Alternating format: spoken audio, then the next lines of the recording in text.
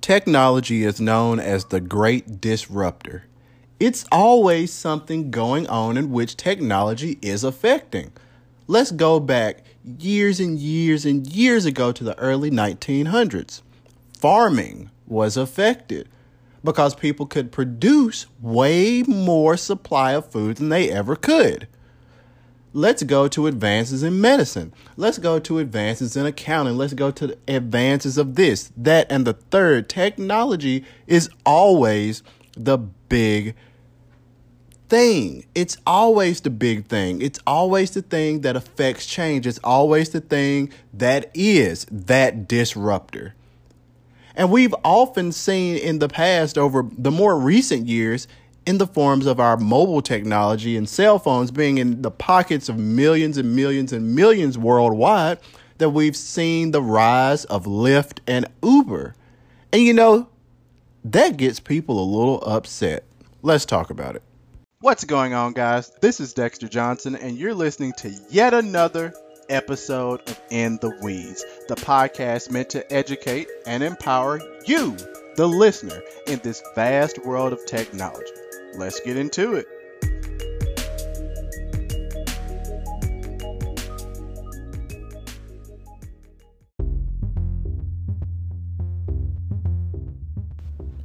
So, being a disruptor, sometimes that comes at a hefty price. And Uber, they've been the most recent party that has been hit with this. So they have been kicked out of Colombia.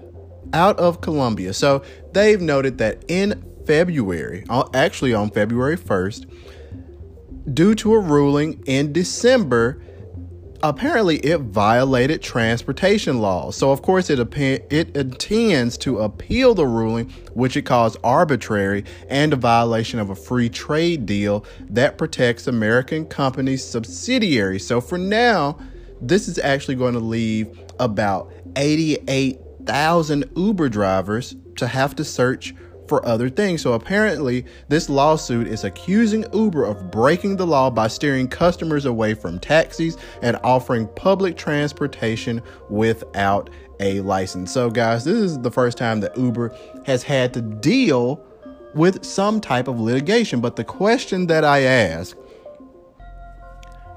is, if you're utilizing a product, you're utilizing a tool or a service, and another company comes and they do it better and for cheaper, wouldn't you jump ship as well? And that's exactly what Uber has done. That's exactly what Netflix has done. Your Hulus, your Amazons. That's what these companies do. They come in, they get a lot of money, they gain a lot of influence, and then we use them. But no one's forcing us to use them, right?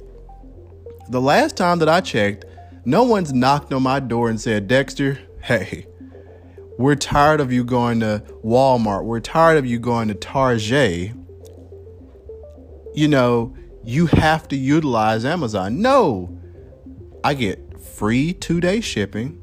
I can shop from virtually anywhere, and Amazon just makes it easy.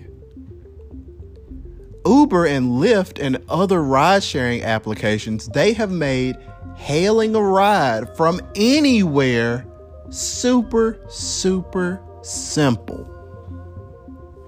How many other apps do you know in which you can tip your driver? You can add all these customizations. You can add all of these different payment options. Oftentimes when you're in a taxi, you have to swipe your card in the back seat like an animal. But guys, it's the year 2020. And honestly, if technology can be utilized to make my life easier, our lives easier, that's what I recommend you do. And it is a problem when governments and agent actors step in and say, you know what? We want to make sure that taxi drivers, or we want to make sure that cable companies are getting their due. That means that these companies have very strong lobbying arms that have their hands in the freaking government's pockets. And it's simply not right. Because taxis, guys, People have been complaining for years about the taxi industry. People have complained for years about these cable monopolies in the United States. Xfinity, Charter, Cox, all of these guys. People despise these companies. And the only reason that people use them is because there are no other options. So when you are stymieing the options, governments, you are now the problem.